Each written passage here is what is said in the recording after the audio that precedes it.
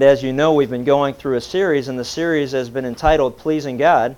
And one of the things that we have discovered as we've gone through this is that faith does please God.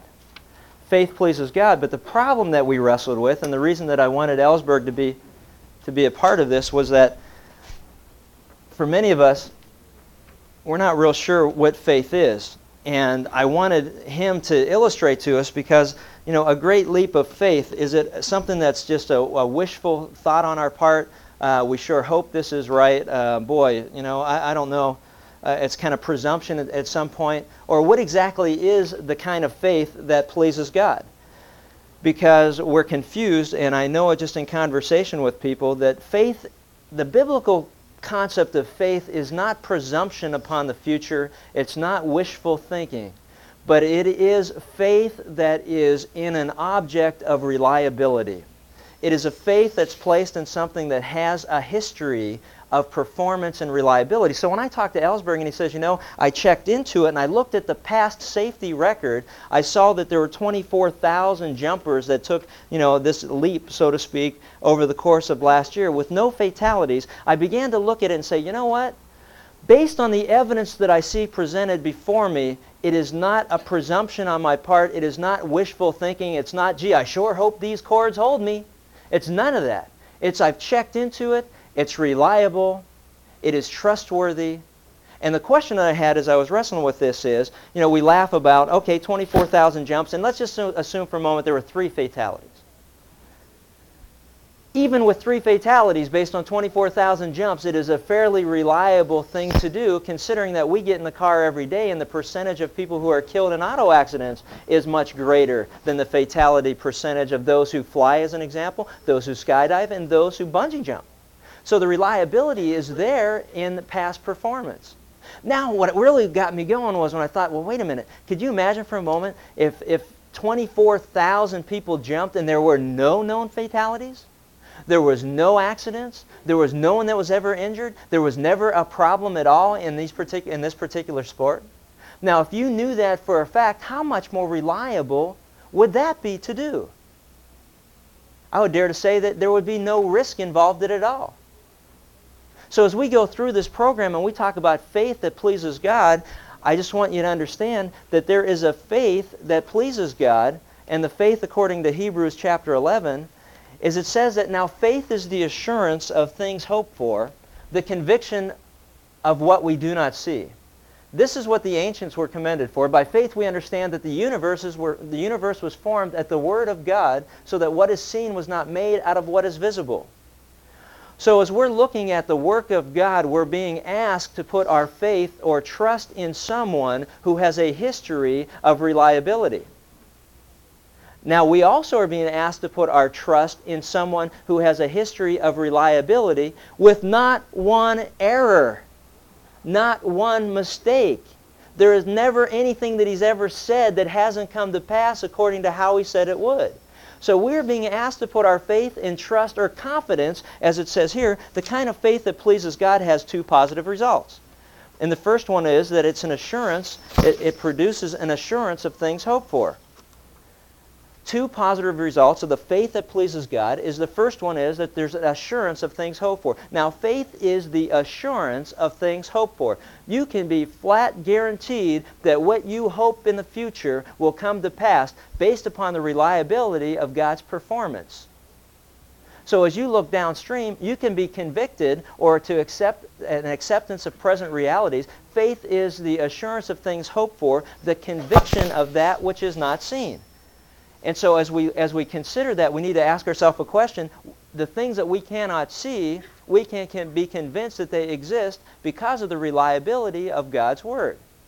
God, if He says it, He means it, and it's true, even though you and I may struggle with whether we are to believe it or not. The kind of faith that pleases God is the faith that puts its trust and confidence in what God has to say will definitely come to pass. So as we've gone through this, we began to look at in Hebrews chapter 11, there's what's called a great cloud of witnesses. These are men and women who testify to us today, even though they have long since died. They testify to us, they witness to us, as it were, of the reliability of the Word of God. The question you got to ask, and I ask myself today, is a very simple one, and that is this. How can I be confident that what God says about the future is going to happen the way that He says it will happen? What gives me that confidence, that conviction to accept that as a reality, even though I yet have not lived to see that day? I have never been to heaven. I have not seen the rapture. I have not seen the tribulation. I have not seen the second coming of our Lord Jesus Christ. I have not seen any of that, but I'll tell you this, I am convinced that it's going to happen. Is it wishful thinking? Is it presumption? Is it, oh, I sure hope it does? No, it's none of that at all. I know it's going to happen. I'm convinced that it's going to happen, and I'm convinced because of the reliability of God's performance in the past. And as a constant reminder to me, God said, look, I'm going to give you a cloud of witnesses. I'm going to bring to your remembrance people that I've dealt with in the past and how I dealt with them so that you can have confidence in me in the future in your life. So we started with Abel. And it said that here was Abel. By faith, Abel offered God a better sacrifice than Cain did. By faith, he was commended as a righteous man and when God spoke well of his offerings. And by faith, he still speaks even though he's dead. There he is, a witness of what he did. The fact that when God said, do it this way, and he did it that way, God said, that kind of faith pleases me. I said it, he did it, I'm pleased by it. And conversely, we look at the side of Cain. I told Cain what to do, God says. He didn't do it the way that I said to do it. And as a result, I was not pleased with his offering. And yet, I continually gave him a chance. If you read anything about the account that took place in that particular situation, he said, Cain, why is it that you're angry? Why is it that sin is crouching at the door? You must be master over it. Okay, you made a mistake. You didn't do it my way, but you've got an opportunity to repent and say, I'm sorry, Lord, I should have did it the way you told me to do it. I will now do that now and do it the way you want. But he didn't do that. He said, I don't care what way you want it done. I'm doing it my way. And so what God is saying to each one of us, if he tells you to do it and you do it his way, he's saying that's the kind of faith that pleases him. We will be commended by God for doing that which we may not even understand. And the same thing happened in the life of Enoch. It says that Enoch by faith was taken, and he was taken from this life so that he did not experience death. He could not be found because God had taken him away. For before he was taken, he was commended as one who pleased God. Enoch walked with God in obedience to what he said was happening in the future. Enoch believed God in his future plans, even though he never, frankly, lived to see the judgment of God. He never lived to see the flood, but there was a man that did, and his name was Noah. And God told Noah, build the ark. It's going to rain. I'm going to destroy the earth. But and it says that, but Noah found favor or grace in the eyes of the Lord. God looked upon the earth and he said, you know what, the earth is wicked, there's nothing good about it, I'm sorry I ever made the people and the animals and everything that I did. And just kind of as a twist he said, but you know what? But Noah, I'm going to cut you some slack. That's what he said. Why? Because Noah was a good guy? No, not at all. It says he was a preacher of righteousness. It didn't say he was righteous. He was righteous, but he wasn't sinless. He was a sinner. He was a sinner that's saved by the same grace that saves us today. He was a man that God looked upon and said, you know what? You don't deserve it. You deserve to die just like everybody else. So does your family and all the rest of you. But you know what? I got a plan for your life. And the way it's going to start is right now. You're going to build a boat. And you're going to build it for 120 years. And you will live to see the flood. You will live to see my judgment. You will live to see it. But the thing is, are you going to believe me when I say to do what I'm asking you to do? And Noah, for 120 years, he preached the righteousness of God. He preached repentance to people. He built the ark. And 120 years later, God said, okay, get in the boat. I'm shutting the door. And all hell's going to break loose. And it did. And you know when Noah was inside that boat, he was one happy guy that he would listen to what God said was going to happen in the future. Even though you know he struggled with it for 120 years, there's no way. And see, what God's not asking you to do is, he's not saying faith is easy. The kind of faith that pleases God will not be easy for your life or my life, because he's asking us to believe something that we may yet never live to see. Never live to see it. You know what? You may die. You may be called home into the presence of the Lord this very minute. You may never live to see the day as far as standing on the face of this earth when Jesus Christ comes back. You may not live to see that. But you have a responsibility to tell other people about it, even though you may not see it. You may not even see the judgment of God in certain sin in your life. You may not see it in your generation. You may not see it, but God says it's still going to happen. And so what Noah did, he said, okay, I don't understand this, and I'm not even sure what's going on, but God said to build a boat, I'm building the boat. God said it's going to rain, I don't know what rain is, I'll find out when it starts to rain. God said there's going to be a flood, I'll figure that out when it happens too. And inside the boat, man, he went like this. Whoo, everything he said was right. Man. And there are a lot of people that were knocking on that boat for a long time before they finally drowned that wished that they would have believed what Noah had to say. And so as we go through this, we also come to a man whose name is Abraham, a great cloud of witnesses, one more person, just to speak about the reliability of the Word of God. When God says it, he doesn't mess around. What he says is true is true. What he says to do, we better do.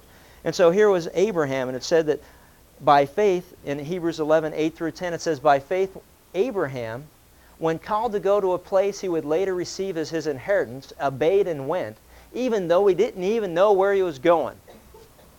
By faith, he made his home in the promised land like a stranger in a foreign country. He lived in tents, as did Isaac and Jacob, who were heirs with him of the same promise. For he was looking forward to a city with foundations, whose architect and whose builder is God.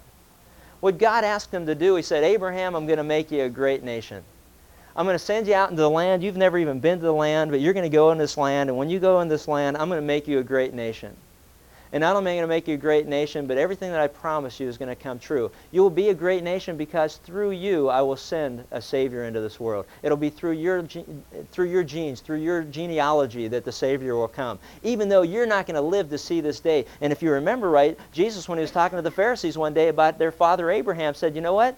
Abraham looked forward to and rejoiced when he saw this day coming. The day that Jesus spoke to the crowds and the multitudes, the day that he approached the Pharisees and he said that you're of your father the devil, you are liars just as he was a liar. And he said, you know, you talk about Abraham being your father. Abraham's not your father because Abraham looked forward to this day when I would come, and he rejoiced. He didn't see it. He didn't live to see it. But he knew what God said would happen in the future. And he was looking for a city whose foundations and architect was God. He wasn't going by the immediate. God said, go into a land. And he said, where am I going? He said, just go, and I'll tell you when you get there. How do I know when I'm there? I'll tell you. How do I know I'm going the right direction? I'll let you know as you're going. But just go. Oh, man, can't you give me a couple more clues? No, that's good enough. And you know what Abraham did? He went. I don't know where you want me to go, but I'm going. I don't know what you want me to do, but I'm going to do it. I don't understand any of this, but I guess that's what faith's all about, and one day I'm going to be in Hebrews chapter 11. So I'll just go ahead and do it. And that's what he did. You know what? And here's something that's amazing to me, too. In Hebrews 11, again, 17 through 19. It said, by faith Abraham, when God tested him, offered Isaac as a sacrifice. He who had received the promises was about to sacrifice his one and his only son, even though God said to him, it's through Isaac that your offspring will be reckoned. Abraham waited all these years for a son so that God could fulfill his promises the way God said he would. And then after he has the son, God says, okay, I want you to offer him up to me. I want you to kill him. And Abraham's going, wait a minute. First of all, I had to wait all this time for a son, and now I have a son, and you promised me that I'm going to have an inheritance and a great nation will be after me, and the only way it's going to happen is through my son, and I got one son. Now you're telling me to kill him. Man, you are just driving me crazy. You're doing this to me all the time. But you know what he did? He didn't say that. He just said, well, it's kind of crazy just walking around not knowing where I was going. And that worked out pretty good. So now God says to do this. He's pretty reliable in the past. I guess I should trust him again for the future. And so he took him, and you know what it says? And here's what Abraham, this is what he reasoned. Said, I don't understand this, but I know one thing about the God that I'm following. This God is amazing. Everything I've seen him do so far, I just figure God will raise him from the dead. That's what it's got to be. See, you know, isn't that the way we are when God tells us to do something? And he asks us just to step out and trust him, not blindly, but based on the reliability of his past performance. He says, trust me in this. And so we go out, and to make it easier for us to take that step, that leap of faith, where we walk in obedience to what God tells us to do, somehow or another, we've got to come up with our own game plan, right? So that it makes it easier to take that step. Oh, okay. All right, God, I'm going to do it. And then as you're doing it, you're going, oh, okay, I got it all figured out. I know exactly what he's going to do. All right, he's just going to raise him from the dead. That's what he's going to do. So all the way up the mountain, he's just going, yeah, that's all right. God will raise him from the dead. God will raise him from the dead. And figuratively, he did raise him from the dead. But the thing was, he was totally confident that God was going to fulfill his promise. He didn't understand it. He kind of came up with a way that he thought God would do it. And you know what's even more amazing to me? You go through it, you read your Bible, you tell me how many people were raised from the dead up to that point in Scripture. Now, the way I read it, I don't see any. I don't see one example of someone who was physically resurrected from the dead in Scripture. Now, it was different when Jesus was walking the face of the earth, when he was raising, and when he raised the son of the widow of Nain, you know, and he raised Jairus' daughter.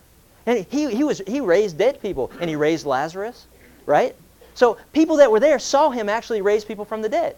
So when Jesus said that on 3 days I'll build up my body, or I will be raised from the dead, it should have been a lot easier for them to believe that he would raise from the dead, because they had already seen him do that kind of stuff. Now put yourself in Abraham's position. He didn't see anybody raised from the dead, but he knew who his God was. And he knew that, hey, if he hadn't done it yet, he's going to do it sometime. So I'm just going to go ahead and I'm going to go along with it. So God said, do it, and he did it. Let me ask you a personal question. What's God asking you to do in your life? He's just saying, do it. And you're trying to figure out what he wants you to do and why he wants you to do it, what direction he wants you to go. You want him to send you a triptych so you can plan it all out. You know where your stops are going to be. You know what's going to happen. You got it all worked out so you can feel comfortable trusting him. You can feel comfortable based on the reliability of his past performance. You don't have to feel comfortable with all the details worked out before you. See, the kind of faith that pleases God says, if that's what you want me to do, I'm going to do it. I don't know where this is going, but I'm excited, baby. This is one roller coaster ride I don't want to miss. And thanks for putting me on it. I can't wait to see how it turns out. How many of you are at that point in your relationship with the Lord? I'll tell you what, I get excited. I don't, anymore, it's like I can't wait to see what he's going to do in the future. I have complete confidence that what he's going to do is better than anything I could ever map out, because everything I ever mapped out always got messed up. It never came out the way I thought it was anyway, and when God did it, he did it right. And every time I looked at it, I went, whoa, that's a new twist. That was great. I never thought about that. And it's kind of saying, you know what, and you won't in the future either, so would you just kind of relax and just start doing it my way too? Just do it. If I say it, do it. You don't have to understand it. You just have to understand that's what I'm saying. See, and that's my role. That's my responsibility. I've finally come to a conclusion what my job description is here. My job description is just to tell you what it says. To help you understand that that is what it says, not necessarily to give you an understanding of how it's supposed to be done or why it's that way. It's just, this is what it says. And if I can help you understand it, then great, then that's just a bonus. But the point is, I'm just here to tell you what it does say. And let's allow God to help you in the understanding of it. And so now we go into a part that I'm excited to get to, because this has to do with Abraham, this has to do with all the promises of God, and it has to do with his wife. Another one of the witnesses is Sarah. And it says, by faith even Sarah herself received ability to conceive even beyond the proper time of life, since she considered him faithful who had promised. Therefore also there was born of one man, and him as good as dead at that, as many descendants of the stars of heaven in number, and innumerable as the sand which is by the seashore. This is God's sense of humor, and I love it, man. I just get the stuff like this, and I just start chuckling, I start laughing, I start trying to figure out how I'm going to tell you what I think this says. And in Hebrews 11 through 12, that's what it says. It says that Sarah believed God. You remember what God said? You're going to have a child. And she went, and she was in a man of 10. And the Lord said, hey, why'd you laugh? And she said, I didn't laugh. He said, oh, but you did laugh. And you know what? The promise is still coming true. Now, ladies, put yourself in Sarah's position. You're a little bit older, and it's not necessarily your problem as I read this particular verse.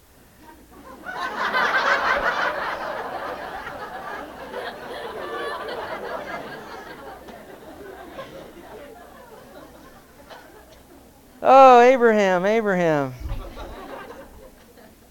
I think he got it figured out.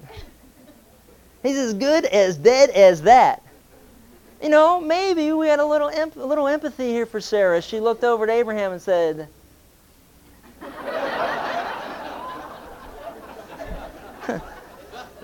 Lord, this ain't going to work. And he said, oh yeah, I can raise the dead.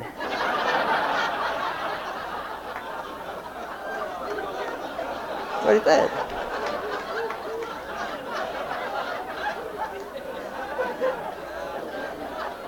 I'll tell you what. I don't know what time it happened. If it was morning, afternoon, or evening, you know Sarah had a big smile on her face, and so did Abraham. It's like, oh yeah, this is great. What a great God we have. Because God follows through with His promises. See, God's not limited. He's not limited or restricted as we think that He is. We look at maybe the limited physical abilities that we have and we think, oh man, our God is limited in that area. Let me tell you something. Based on the reliability of God's past performance, Sarah believed when God said it. Even though all the external evidence indicated it wasn't going to happen. But it did. And you know she lived to rejoice in the day that that promise was fulfilled. See, God's not limited. And said that she considered, even Sarah herself received the ability to conceive even beyond the proper time of life. You know why? Because she considered Him to be faithful. You know what the word considered means? It means to take a look at and to analyze and to review it and to go through it over and over in your mind. Look at His past performance. Look at the things that He's done in the past, the promises that He's making. She considered it for the purpose of coming to an evaluation to make a decision, a practical decision in her life. What I would suggest that we begin to do is consider Him who is faithful. Look at His reliability. Look at His record. It's impeccable. There's never been a mistake. He's never said something that didn't happen. He is faithful and true. The book of Revelation says, consider Jesus in Hebrews. And in the book of Revelation, the faithful and true servant of God. If He said it, He means it when He says it. And you may laugh and snicker, and you may not understand, but praise God for those who have the faith that pleases God, who says, okay, I'm just going to do it. That's what we learn from Sarah. And then we go on, and the cloud of witnesses continues even in the life of Isaac, who in the same way had to question the same promises of God when he said, well, wait a minute, I'm going to be the one the descendants are going to go through me too. And when Abraham strapped them to kill him that day, he had to have tremendous faith or reliability in the Word of God. That what God said He was doing, he knew what He was doing. And he didn't put up a fight, and he didn't put up an argument with his dad. And he went humbly as a servant of his father and went and was obedient to the Word of God. Sounds crazy. Sounds nutso to the world that we live in. What kind of God would offer up someone as a sacrifice anyway? The same God who offered up His Son, Jesus Christ. That's the God that we're talking about. It doesn't make any sense. It won't make any sense. Because the only way that makes sense is first you've got to understand His past performance. You've got to consider Him, understand who He is. Think about His claims and His promises. Look at His record. And then you put your faith and trust in Him. And guess what? Then you have an assurance of things hoped for. Then you have a conviction of things that you don't see. Then it begins to make sense. But this stuff makes no sense to a person who hasn't put their faith and trust in Christ. It's not so.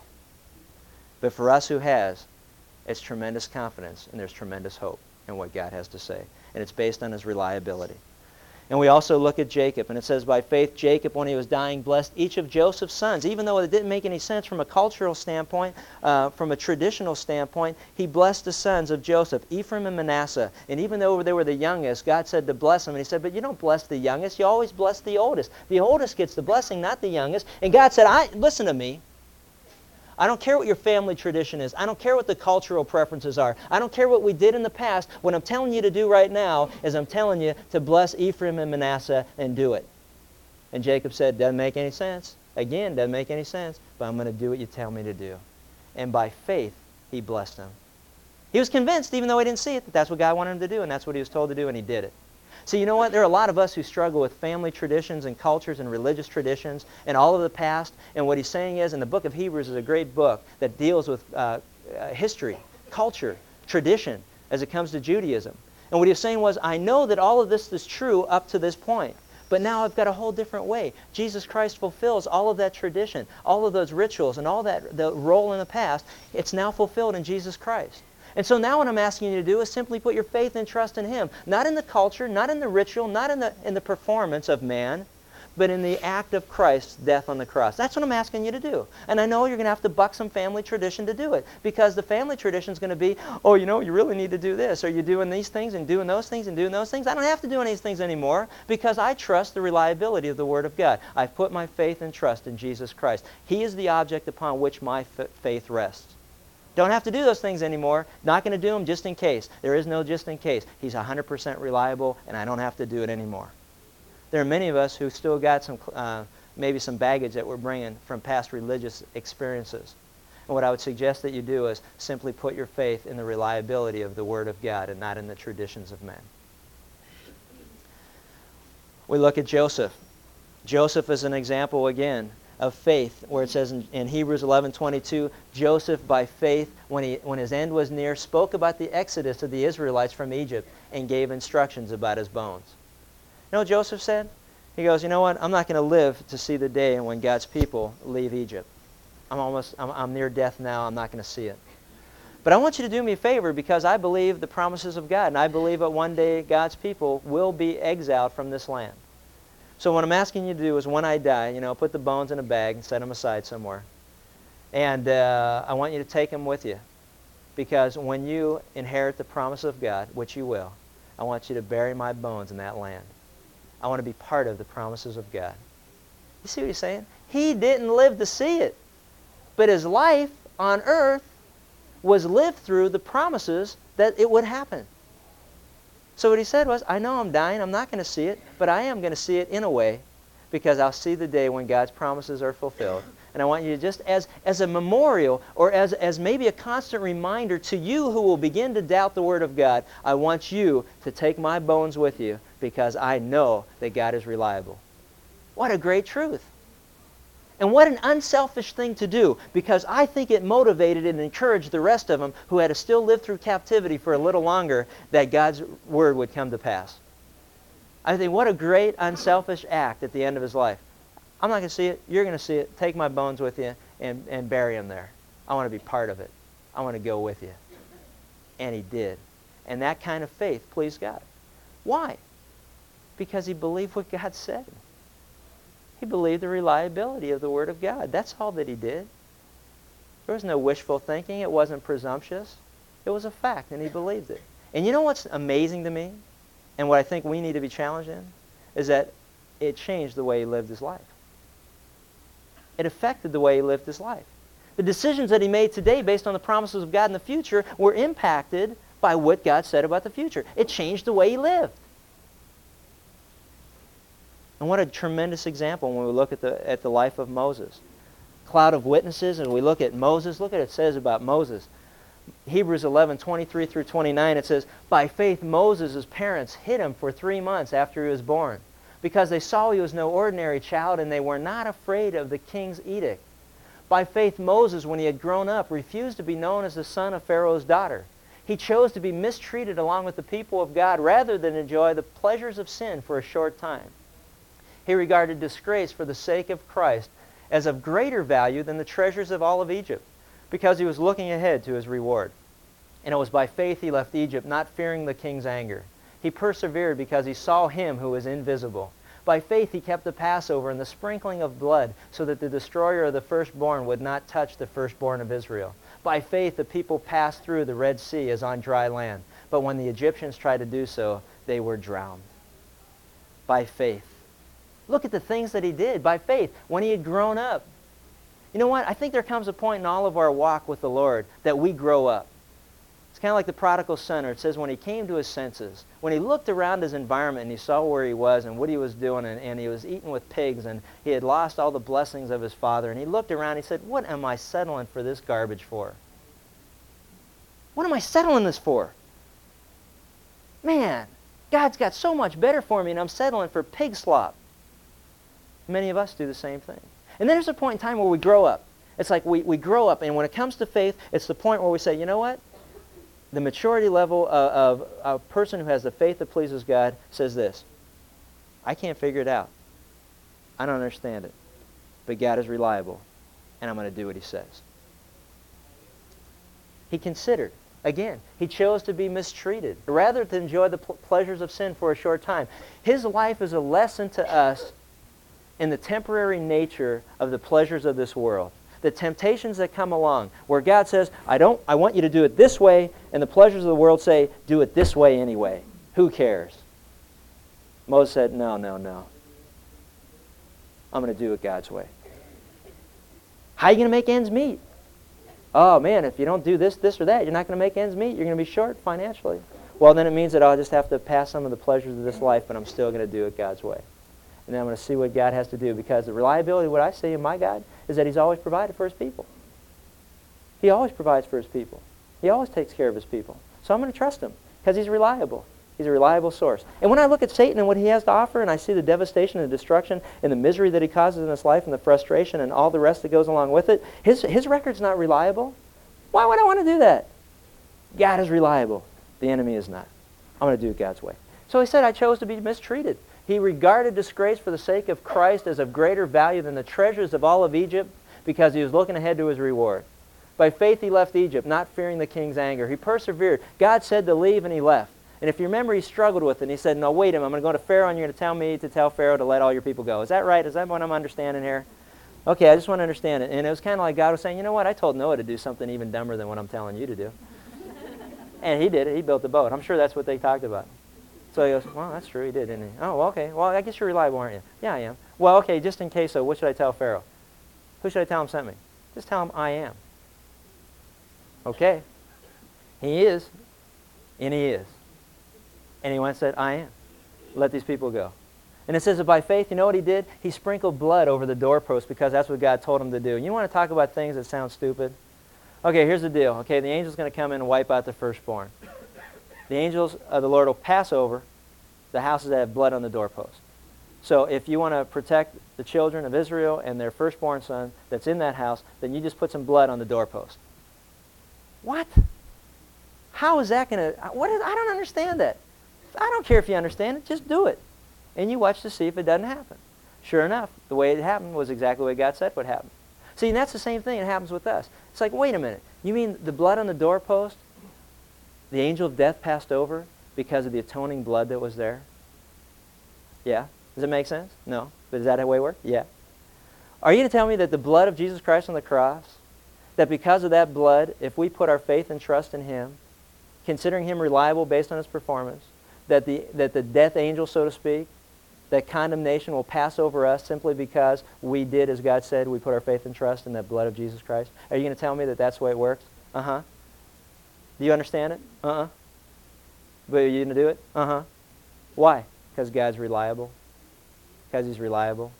And you know the next day when there was tears of agony all among the Egyptians, you know that there were some happy Israelites who were glad they sprinkled blood on the doorpost of the house as God told them to do it. See, God says if you lift up Jesus Christ, He'll draw all men to Himself. Does that make any sense? You know what? It doesn't have to make any sense. But is that what has proven to be reliable over the history of the world? Yes, it is. So as we go through it, we look at Joshua. Here's a guy, you want to talk about somebody asked to do something dumb. Joshua, baby, you're my new man. You're taking over for Moses, and here's the deal. We're going in, we're getting the land, just as I promised. You know what? And you got that bag of bones of Joseph with you too, don't you? Yes, I do. Okay, let's go. We're moving out. So he goes out into the land, and it says, by faith, the walls of Jericho fell after the people had marched around it 7 days. Okay, here it is. You're the new general, and God comes to you and says, listen, bud, here's what I want you to do. There's a big fortress up ahead. They're going to try to stop you from going into the land. I promised that you're going to get it, but here's how you're going to do it. You're going to take all the people, and you're going to march around the wall. You're going to march around it once the first day. You're going to march around it again the second day. You're going to march around it again the third day, fourth day, fifth day, sixth day, and the seventh day you're going to march around it 7 times.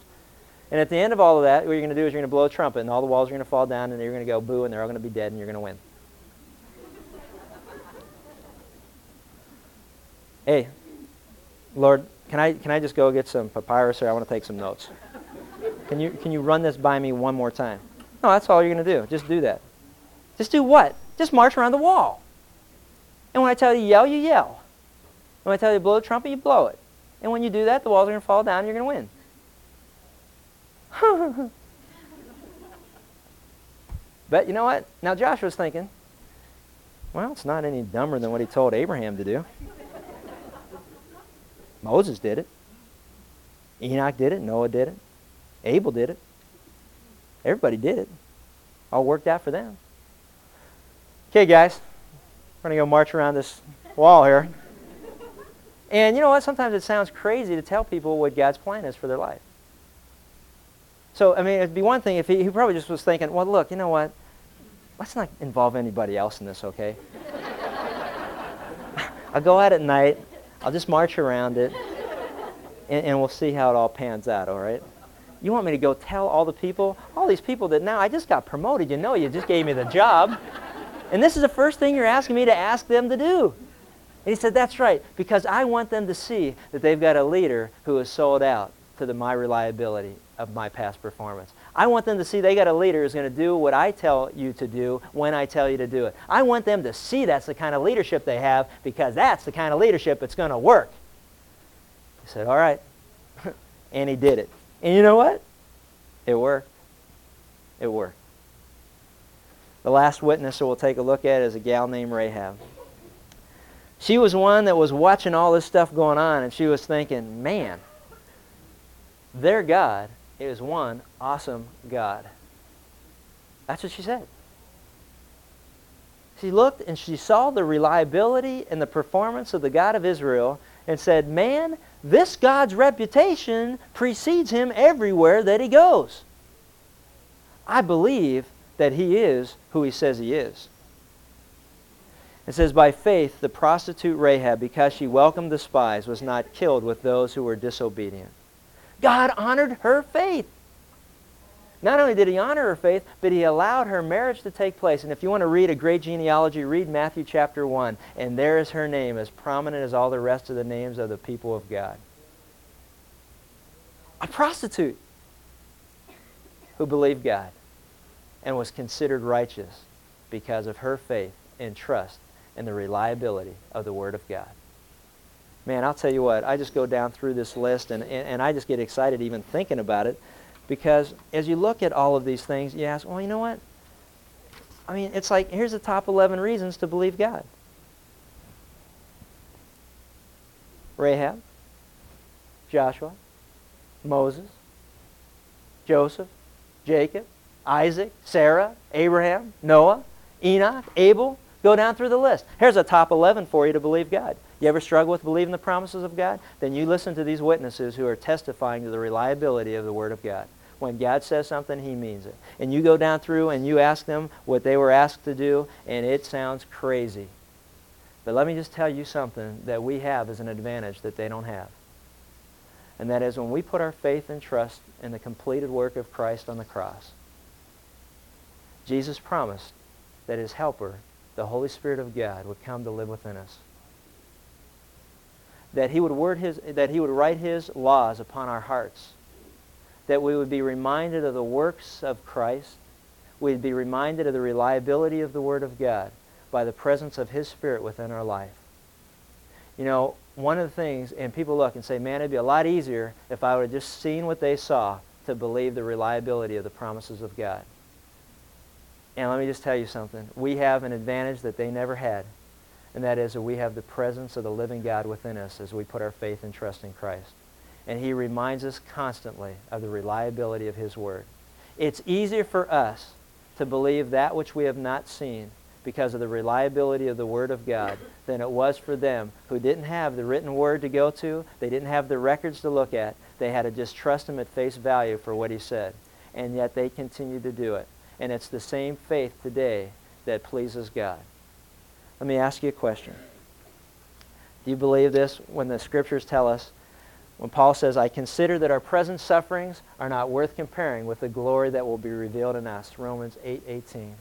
Then he goes on to say something that just will really kind of make you think a little bit, but it's true. He says, therefore we don't lose heart.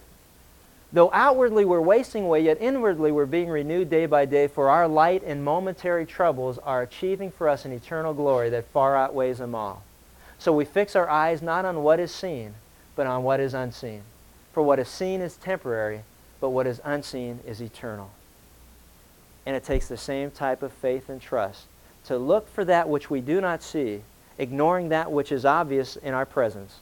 To see a God like Moses did, that he could not see, who was invisible, to lay aside the treasures of all of Egypt that was stacked up before him in all of its splendor and say, I'm turning my back on all of it because none of that lasts forever. It's temporary, but the promises of God are eternal. The kind of faith that pleases God is the faith that in the midst of all the troubles and tribulations that go along with this life, the kind of faith that pleases God is the one that just says, God, you said it, I believe it, and that settles it. And it'll change the way that I live my life. Let's pray.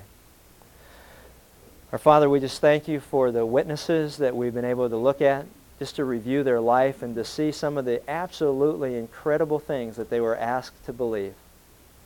And not only did you ask them to believe it as a head knowledge, but you asked them to believe it and translate it into action. And God, how true that is even for us today.